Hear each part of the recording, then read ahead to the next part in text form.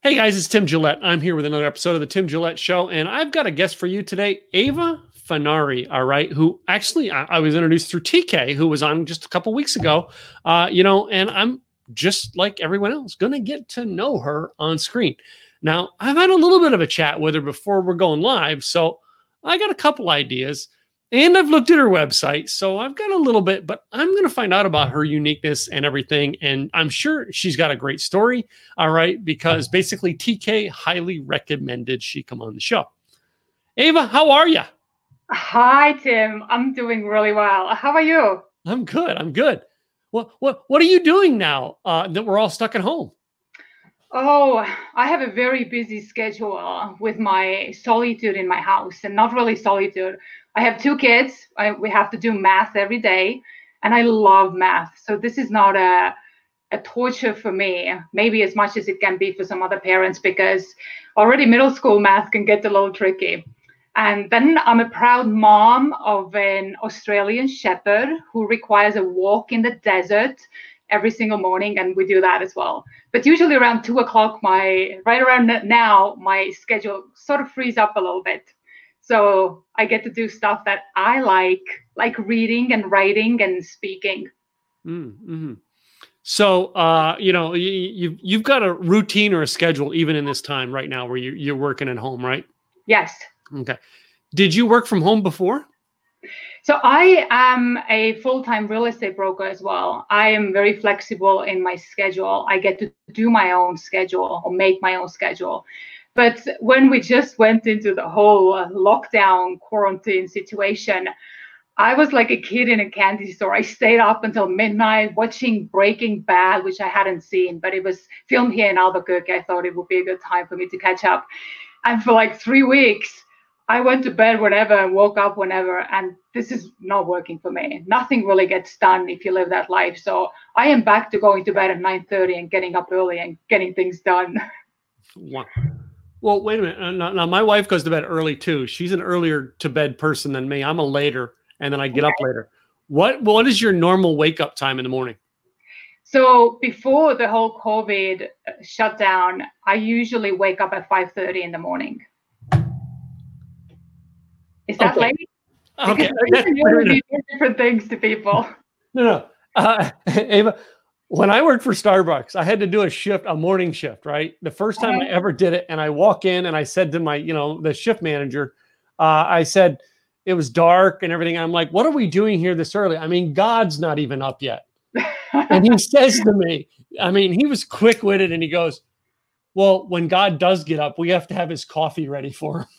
Oh, there you go. Exactly. Like, who gets up at that hour in the morning? Yeah, and well, there are folk who do. I heard Oprah Winfrey gets up at 4 o'clock every morning. Wow. Even if she doesn't have to go anywhere. She meditates and works out and gets her intention and mindset ready for the day. And it has worked out for her, so why not for me? I can pull off 5:30, 4 o'clock. I have tried that. No, I'll do that. 8 o'clock. I do not get up till 8 o'clock. Yeah, well, I think that's pretty early. I once had a philosophy professor, and we tried to get our philosophy class from 4 o'clock to 3 o'clock, and he couldn't. He said no, it's just too early. Like 3 p.m. was too early for him. He could make it by 4 p.m., but yeah, people are different. Yeah, but I stay working till midnight. Some nights I work till 1 a.m. Even in this, like my wife will go to bed like 9:30, 10 o'clock. I'll come up to the office and do 2 more hours worth of work, prepping my day for the next day. But she gets up really early, about 2 hours before me. And she does, she has the silence of the house in the morning to herself because she's working from home now. So it's easy. It's unique how each one of us have different patterns. Yeah, it is unique. Yeah. But if you ever get a chance, Tim, wake up really early and go out for a walk. It's the time where most people are still sleeping, and you can actually hear the earth breathe. It's magical. It's magical. Mm-hmm. Cool. Well, so, now that we know our schedules and stuff, so you said a little bit about you're a realtor. All right. What else what else did you do or do you do now that this and business? So I'm also a speaker and trainer and writer. I have a blog. You can find me at avafunari.com, but I train people in conflict management. And it's kind of a topic that's really close to my heart for so many different reasons. And I speak on that topic, I train on that topic, and I have sort of two different aspects when it comes to this topic. There is a conflict that we have with other people, let's say, be it your clients, be it your co-workers, be it your superiors at work. And then we also have a conflict within ourselves. And almost like our daily lives are these tiny little conflicts that just are strung together like pearls on a string. And those are our stories. Just to give you a quick example, what I mean by those, if your alarm clock goes off in the morning and you press the snooze button, you have just picked a fight with yourself because you had agreed previously that you're going to get up at some point, and now you're arguing with yourself. Mm-hmm. So those are the topics that I speak on. I never thought about that. Like that's that's something you agreed with yourself. But sometimes like I'm being forced to get up at that because I have to catch a plane. So like I didn't agree to that, but I guess in a way I did agree to that. Yeah, most of us live in the world, at least in the United States and in the Western world, that nobody's really putting a gun on our heads to do anything. If you don't like your job, we are pretty free to find alternatives. One way or another, we can make it happen. Mm-hmm. We have the freedom to do so. And it's something precious, and we take it for granted because I was born and raised into a system where that freedom did not exist. Oh, wow. You did how we were told. And perhaps you have heard my accent. So I'm from Estonia. It's a former Soviet bloc country, and I was born and raised there. Well, you're born and raised there. When did you come here to America? I came to the United States in 2005, and I got a scholarship to a university on the East Coast. And I was 26 going on 27 at the time. Mm-hmm, mm-hmm. So now you've told us your age. All right. You can't say anything. Yeah. You've given it away. It's a level. It's really not an age. It's the level I have reached. Oh, okay. Well, that's the more positive way of looking at it. Yeah. So, I mean, one of the things I wrote down in here is you talked about, working with people in conflict is, have you or were you in something where you basically got into a world of like fighting or fighting against yourself or fighting against parents, something like that made you go down that path? Oh, yes, absolutely. As I said, I was born and raised into a system of conflict that was founded on conflict, that thrived on conflict and fear. And the whole idea of knowing how to manage a situation where the emotions begin to run high was pretty new to me, because the entire Soviet bloc space on this planet, if you will, is pretty conflictuous to this day. If we have something to say, it gets said out loud and fast, and people are not necessarily as standoffish about confrontation as Americans in general are. But American culture thrives on win-win situations. And when I just first moved here, this was a new concept for me. So I know how to live your life when the possibility for a serious confrontation is constantly in the air. And now living in the United States, where people, for the most part, are sometimes to the other extreme, we don't, or Americans in general, don't always speak their minds in order to avoid a conflict. Mm-hmm, mm-hmm. But yeah, so I was like, I'll give you an example from my childhood, how that sort of looked like. I was 7 years old when I first learned how to put together a Kalashnikov. We spent time and time in bunkers from early on to, practice for this big, bad enemy to come and take us down. And the school system was very authoritarian and talking down to kids. And you sort of had to learn to fight for yourself at a really early age.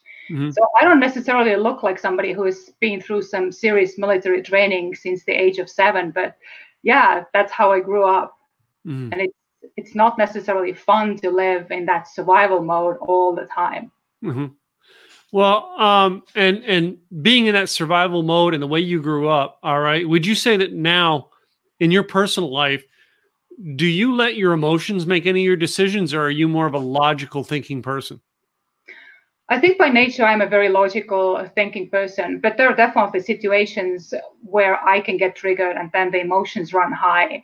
It's a learned skill to handle conflict well. Mm-hmm. Very few of us are actually born with this wonderful trait to go into any situation and be able to calm everyone else around you down as well. Mm-hmm. But it is learned, and I have done some serious study during my studies of history when I was studying history, and also just continued it once I had kids and became sort of a family person. Mm-hmm. But yeah, there are definitely emotional triggers, but that's part of the whole learning process, is knowing when you might get triggered and then what to do next. What are the steps you take next? Mm-hmm. And is that, when I speak about the emotional or logic, is most of the people who come to you for help, clients and stuff, most of them are making a lot of their stuff on emotional choices rather than logic? I think it's like mostly we get into a bad situation, or we behave in the way that when we look back later, we wish we had said or done something differently based on emotions. We all come with a baggage, it doesn't matter whether it's a good baggage or a bad baggage or how we label it. We have our stories that we bring with us every single day into every single situation. And what can be emotionally upsetting for one person is not necessarily emotionally upsetting for another person. But yes, usually when we get into something, we get triggered and we react from the place of emotions, or we react in general, because if something doesn't really get under our skin, we don't react. Mm-hmm. We kind of either respond or we just let it brush off. Okay. And I think social media is such a great kind of a litmus test for that, just to go and scroll down and see what people say, and just really don't unfriend the people who are saying things that are upsetting to you. Use them as your teachers. Mm-hmm. How am I going to read that person's post without getting all buffed up? No. The only emotions I have in people with me is I hate when someone tags me for something to promote themselves. It just that's the emotional trigger for me that lights me off. But other than that, I try to think logically, because I have a lot of friends who don't believe the same things I believe, and it's interesting.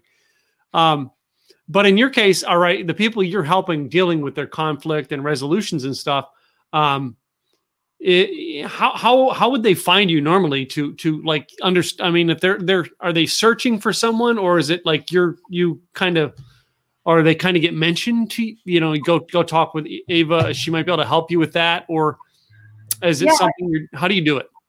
So it happens a lot, word to mouth.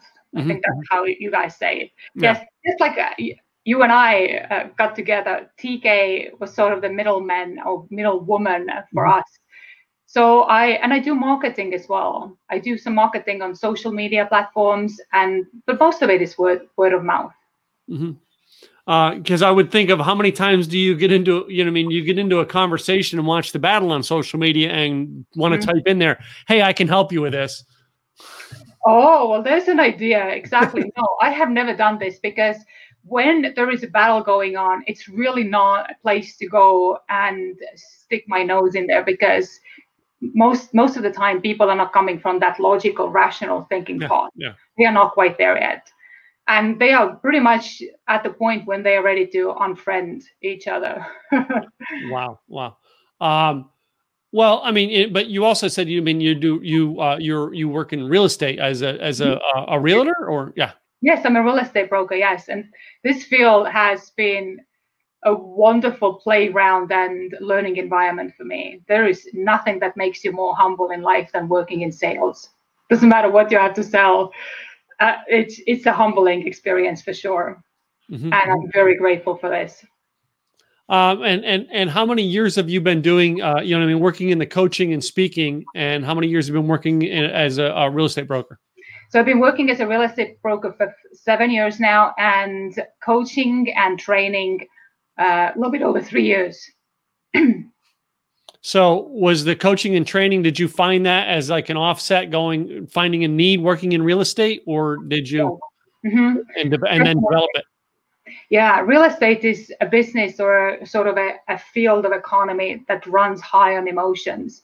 For most people, it is one of the biggest financial decisions they have to make, either to buy a house or sell a house and to sign up for a mortgage or with a mortgage. So it's the emotions can get very, very tense and running high on so many different points during the transaction.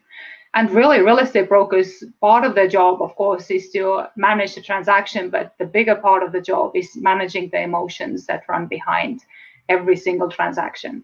Mm-hmm, mm-hmm. And I got to ask. I mean, you're in the business of helping. You know what I mean, the conflicts and stuff like that.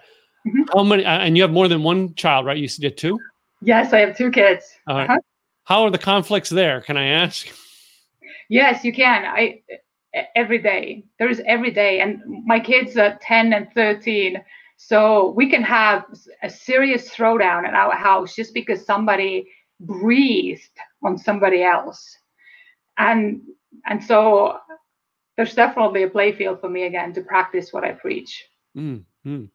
But it is, listen, Tim, like our primary families, our kids and our spouse, those are our greatest masters on so many different levels. They are the ones who have come here to teach us how to evolve as a soul in general. Yeah. So every day I have to remind myself, listen, my job is to be grateful for the people I have in my life and for everything they have taught me. Yeah. I think this time has been, I think the point, I think, of most struggle my wife and I have had in the 10 years, 11 years, well, almost 11 years that we've been together. It's because we've never worked and been around each other 24/7 as we have for the past month and a half. Other than that, I mean, we had work. Our work was separate, so we didn't see each other. But I think we have perfect marriage. She may think differently. I don't know. No, but that's true. It's the same in my household. My husband and I, we have never spent that much time together. Never. Even when we were not married and we didn't have the family obligations, because he went to work, I went to work, and he has a traveling job, so he's gone most of the time anyways. But now we're both kind of stuck at home, and I have to really remind myself that at the end of the day, he's my friend and my supporter. Yeah. Because usually the conflict with another person comes from the place that for whatever reason we all of a sudden see the other person as an enemy, like they're out there to get us. And it's one of the greatest grounder for me with my husband is that I have to just mentally tell myself, listen, this is a person who loves you. And even if he doesn't feel like this at this very moment, he has signed a contract to love me for better or for worse. So I can hold him accountable and just to really sit in that space and just to switch that mindset that this is not my enemy here. Like he's essentially not, like we are trying to create the same big picture where everybody is happy, and somehow we're getting to this place where Yeah. So I mean, and in this time, all right, where a lot of more families are staying at home and they may still have the conflicts and stuff may be a little bit higher. Yeah. Are people scheduling calls with you more during this time? No. So people actually more laid back and kind of hunkered down at this time. You would think so, right? But no. But I will, when we come out of this, we will see what the outcome of everybody having to be together in confined spaces is going to be. I will hear this in my seminars that I do, and being back just sort of face to face with people who follow me and who are my clients. Okay. Are your clients calling you? Your clients not calling you then as much one-on-one? They're basically in groups or class settings? They're usually in groups. I don't do a lot of one-on-one work. I have done in the past. It's not necessarily my niche. I think I do a little bit better in small groups, in small to large groups. Yes. And you've not run any like virtual classes or anything at this time? I have participated in virtual conferences, but I haven't run any of my own classes up to this point, but I will be doing something by the end of this month for sure. Okay. And when you were doing them live, which I know you're going to get back to doing, were you doing your own or were you facilitating them at corporations? I do both. I do some for corporations, but I also facilitate my own classes, and I do those in public library in Albuquerque here. And in those public library seminars, I mostly handle those conflicts that we have with our immediate family and within ourselves. And for corporate clients, I do trainings in handling conflict within the organization with other people mostly, and with the clients. I mean, so the public library, do you host them like, are they hosted as like classes that are available to the library, or is that something you market, you just rent the space? I just rent the space and I market it to outside, but they're open for everybody to come, whoever is around and whoever has interest in a specific topic that I'm talking about on that specific day. Everybody's welcome. Mm-hmm, mm-hmm. What got you started to want to do that and run the classes like that? I'm just curious. Yeah, so this is actually kind of a longer story, but when I landed in this country, I came to study here, right? You don't really know when you go to another country what's waiting you there. You have this idea how you're going to be this super cool chick landed in America, you're going to study, it's going to be awesome. And it's one of the hardest things I've ever had to do, because I landed with one duffel bag with my clothes, and there was a dictionary somewhere in there as well. And like after this long flight and delays and whatnot, because there was a big snowstorm in New York, so there was a 48-hour delay to the university where I was going to study. I found myself in a room with one bed, one dresser, and one desk. I didn't have a TV, I didn't have a phone, I didn't have friends, I didn't have a network, I had nothing. And it's almost in my head, I'm thinking it's almost I got this opportunity to start from a completely clean plate. If I had wanted to, I could have created any past I ever wanted, because like how was anybody ever going to question? I'm from this tiny little country in Estonia, and it's kind of like going to an ashram in India where you just get a cell and that's it. And now you're there by yourself, and what are you going to do with your life or whatnot? And it's luckier the people who get a chance to really have that space in their lives to dwell and understand what they want. And it's one of the scariest places to be. I know this French writer, Anatole France, has once said that when he was a kid, he was the coolest, most powerful guy when he was on his own. But if he had to go and hang out with other kids, he couldn't even open his mouth. And when he was 40, it had kind of reversed. He was such a cool guy when he was out there, and he could put on this bravado, and he had his best clothes on, and he could fool everybody. But when he had to face himself and look himself in the eye, that's when he got scared. And I kind of had that moment, and I still looked for ways to really muffle my own inner voice until 6 years ago. I got really sick, and not to start telling you some gory details here, but I almost died. And when you have that close encounter with death or the possibility of dying, things will shift. And I wasn't really sure what to do with the shift, but I understood that something about me had to change. And I joined Toastmasters, I started speaking, and I really started stepping into that field of training, because I feel like I'm a born teacher. Mm-hmm. I was a teacher in Estonia. I was a history and civics teacher in high school. Cool. So, Toastmasters was your open up spot here in America, huh? It kind of was, yes. And I joined Toastmasters just to get out of the house. My kids were still 7 and 4, I think at the time, or 6 and 4. And I had no speaking goals. I had no goals whatsoever. I was just happy that there is this legitimate place for me to go on every Tuesday night and hang out. And that's why I joined. So it was a very wise decision on my part. Okay. And I mean, did you find you loved getting up in front of the room, or did you find that, just, it was like, okay, great. I'm breaking out of my shell. Yeah, it's scary. It's still to this day, it's scary to me, but I'm thinking often of Henry Fonda. He performed on stage until his very last days of life. And people who were close to him, working with him, always said that he almost threw up before every single stage performance, even after doing this for 50 years. So that sort of brings me a little bit of comfort. But I still get nervous, but there's something magical happening within me when I take that stage. And I know that I'm right where I need to be. I need to be teaching and just training. Yeah. I find that almost all of us speakers are still nervous when we get up.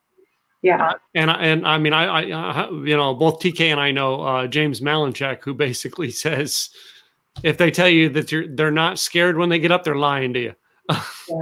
Yeah. I think so too. I can't speak for other people. Like I have learned that everybody is handling different. And if they're saying that they're not scared, maybe that's how they're coping with it. Or maybe there is like some people who never get scared, but who knows? I don't know. But I know that I get scared and I have to just sort of push through this almost, not pay attention to it. That's my tactic on it. Because for some reason, I still do it. And I know that I do it because I have to do it regardless of the fear. And I know that there is always a chance that things are not going to go the way I want them to go. But you still have to do it. I have to do it. Well, for me, it's part of my livelihood. But what do you do to get ready to go in front of that room? Do you have any special routines or anything you do to get ready to walk up in front of an audience? Yeah, and I'm actually a public speaking coach as well. I have a year ago I coached a political party in Estonia right before elections. I love that, but I have like a whole routine. I do voice exercises before I go because English is not my first language. So when I get nervous, I can start mumbling words and not necessarily pronunciating the way I should be pronunciating to make sure that my audience fully understands what I'm trying to say. I do voice exercises. I watch my diet on that day and I make sure that I exercise the day before because people come for your energy, right, Tim? They do. And you have to live this life. It's not just that, you live however you feel like, and then all of a sudden you go to the stage and you're going to be the superstar. You have to work to be able to generate as much energy as possible so that you can project that to your audience. And if you listen to some, like, to give you an example, Brendan Burchard, did you understand what I said? Brendan Burchard. Yeah. He has a difficult name for me to say. Like I feel it's like. I'm so used to hearing it. It's. Yeah. So he does push-ups before he goes on the stage, just to really get his energy flowing. And like I really like Gabrielle Bernstein, and she does like meditation. Everybody needs to leave the room, and she needs to set that intention and like get in touch, whatever the source she's getting in touch with, to have the best she can give to her audience. And I sort of like that, and it pays off. Really does. I have a whole exercise. I actually, if I'm speaking at an event, I have a whole quiz I do the audience just to get them on their feet and ask them questions. Yeah. And it's like the first 6 minutes or 8 minutes of my speech. And if you've got a 20-minute speech, I waste half of it asking the questions. That's how I get comfortable. I think it's a really good trick. Like it's good to build that audience interaction really, really fast. And it doesn't matter. This is not just for speakers. It's for anybody who has to interact with people who they don't know well. I just met a possible client yesterday at the real estate business. And now I know that I have about 3 minutes to build rapport with these people. And if I can't have that warmth, like that moment of warmth in between us, it's probably not going to happen that we will end up working together. But that's on me because I'm the professional here. She didn't have to come to the house or to meet with me and think, whoa, I need to really, break the ice here fast. No, it's on me, and it cannot be overemphasized like that first chunk of time. Some people say it's 30 seconds, some say it's 3 minutes. Whatever works for you, but I think you're on the right path.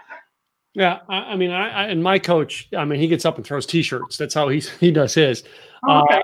Yeah, I mean, I've seen so many people do so many different things, and all of them are to get used to being up there in front of the room. But I mean, you know what I mean? You brought up some interesting things about how you used to get ready. I don't know if you've ever seen the movie. It was called The Cutting Edge.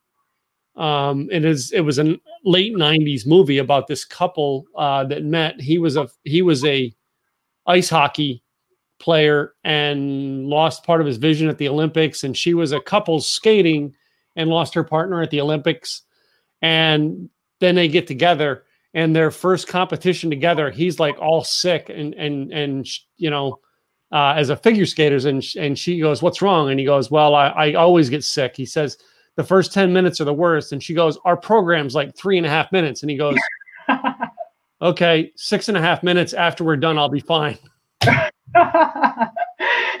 Yes, but you know what? The key point here is that he knows his numbers. Yeah. You have to know your numbers. For me, it's 3 minutes. I know that it takes me 3 minutes to flush those stress hormones out of my system. And if I can plow through that first 3 minutes, I'm good to go. Mm-hmm. Like I start really calming down and really enjoying and getting into the process. Are you a fast talker on stage? I'm a fast talker on stage. Are you a fast talker, or are you really slow? I am fast, and I feel like I need to talk, kind of maybe work on it a little bit, not to be as fast. Because what do you think? Let me ask you this, because you have had to listen to me now for 30 minutes. Do you feel like I'm speaking too fast? No. Okay. Yeah. But I listen to fast speakers, and I'm a fast speaker myself. So no, you're fairly right. Very even keel. Okay, cool. Yeah. Because my mom always says, "Well, you just do fast. You do fast," and I'm like, "Okay, I'll try, Mom." And well, I mean, it's all different. I mean, different. It's like when I seen my coach be a fast speaker, I was okay. That's probably why I related to him more than anything. And my speaking versus my interviewing, two totally different me's. But they're both me. And that's what's weird is most people don't get that you just got to be you where you're at and figure it out. Yes. And you have to be you, because you will attract the people who like you. Mm-hmm. You don't need to pretend to be someone you're not, because you will attract the wrong crowd to begin with. Mm-hmm. Not the wrong crowd, but not the people necessarily who would. The people who are meant to work with you, is that what you're trying to say? Exactly. That's what I'm trying to say. Yes. Just be yourself. Yeah. And I am a fast speaker. I know. I'm even faster in my native language. So that part is kind of it's helpful to me that English is not my first language. It definitely slows me down a bit. So let me ask you about, when you first came here, mm-hmm. A year after you're here, all right, do you feel like this is home, or how long did it take you to feel like this is home now? Oh, that's a great question, Tim. Thanks for asking this question. To this day, I don't feel that there's a country that's my home. Listen, America has been exceptionally kind to me. Thank you. I cannot thank this country enough, and all the people who have crossed my path. But what I'm about to say may sound a little corny to you, but I truly feel like I'm a citizen of the planet. Like a global person in the best sense. And my citizenship would be best described as humanity. If I lose sleep, it's because of the humans everywhere. And I know this because when I almost died in that emergency room 6 years ago, do you ever think, Tim, like what would be my last words, or what would be my last thought before I went? I have a really good idea what my last thought is, because I've been there. And surprisingly, it wasn't, my kids are not going to have a mother. My kids will be cared for. They have a loving father, and I am from such a big family and whatnot. And of course, I want to be there for my kids. It's very important to me. I love my kids, in case anybody there is questioning it. But my biggest concern was how did I help just like people, like that average human everywhere in the world? Like that's my greatest concern. Yeah. I don't answer your question at all. Yeah. It's like I've never thought about what that last thought would be. I always would hope I would say something funny to make them laugh. I know. It's the part of me that just wants to make everybody happy. As like I would try to do something to make everybody laugh. Yeah, and my what I mean? My family would be crying, and I'd be trying to make them laugh. Yeah. Well, there you go. Maybe there's something, for you to think about. You should maybe have like a couple of cool things to say. Ask your audience, what do you think will be the coolest thing to say, and then practice so you're ready. Because listen, another lesson I got from 6 years ago is that you don't know when it's your time. We have no way of knowing, but it could be the next minute. You gotta be prepared. If there's something important you wanna say to the world before you cross over to wherever you believe you're gonna cross over, it's good to be prepared. So interesting stuff that I never thought I'd be talking about. Anyway, this has been an interesting conversation today. All right, getting to talk to you about this and finding out, your story coming across the planet from one side to another. Yes. And, I've loved having you on here. What is a place, Eva, where people can get a hold of you and find out more about you? Yeah, I think the best place to go to is evafanari.com. There is contact Eva. You just fill in the information and shoot me an email. But also, if you just Google Eva Fanari, there are not a lot of us out there. You will either get to my real estate page or to my actual page, evafanari.com. And my phone number is out there as well. Feel free to call me. Feel free to send me an email, which contact me on Facebook, and let's see what we can do. And we didn't connect on Facebook yet, did we? No, I don't think so. But I did look you up. I think I clicked the join button for sure. Yeah. Oh, okay. Yeah, I had. Well, for mine is I have everybody going. So you guys know, those people who are going, is I have everybody go through it, a whole filtered, our whole funnel system, so I know who's coming on my show. And I have it down that way so that they have emails. They know. I'm trying to make all my guests so comfortable. By the time they get to the show, they're like, "Well, I love your process," but that's what I do. But it's been interesting having you on the show. All right, and I hope more people go out and check into you over at your website and everything. But I've got to close my show out, and I've got to play a game with you. You heard about my game, right? I sure have. Yes. You're not afraid, are you? No. You're the first. You're the first. I make people tremble with my game, and I think next season I'm going to change my game so they can't come prepared anymore. Oh, okay. I'm not prepared though. You can say there will be a game, and I was like, okay, cool. So here's how the game works, Eva, is I have about 9 questions here, and they're just 2 different choices, and you get to pick one. Okay. All right. Some of these you're probably not going to get, but some of them you'll be decided on right away. Okay. So the first one I ask is because I want to find out who the sci-fi people are, and that is Star Wars or Star Trek. Star Wars. She knows about Star Wars. You're cool. I know about Star Trek as well. For some reason, the Star Wars never made it to the other side of the Iron Curtain, but the Star Trek did. Oh, wow. Weird. And I was just like, I thought it was the weirdest show ever. So I prefer Star Wars. Yes. Wow. Cool. I was wondering, I thought that was going to be one like, you go, I thought you were going to say like, I never heard of either. I really did. I was surprised if you've heard of them. My expectations have been changed. How about this one? Beach or mountains? Mountains. Mountains? Well, come on. You live near the mountains in New Mexico. I live near the mountains, yes. I'm very happy with the mountains. I like high spaces and wide open spaces. And, beach is wide open as well. But beach is restless for me. How about this one here? Would you rather dress up or wear yoga pants? Dress up. Dress up. Mm-hmm. Okay. How about taco or hamburger?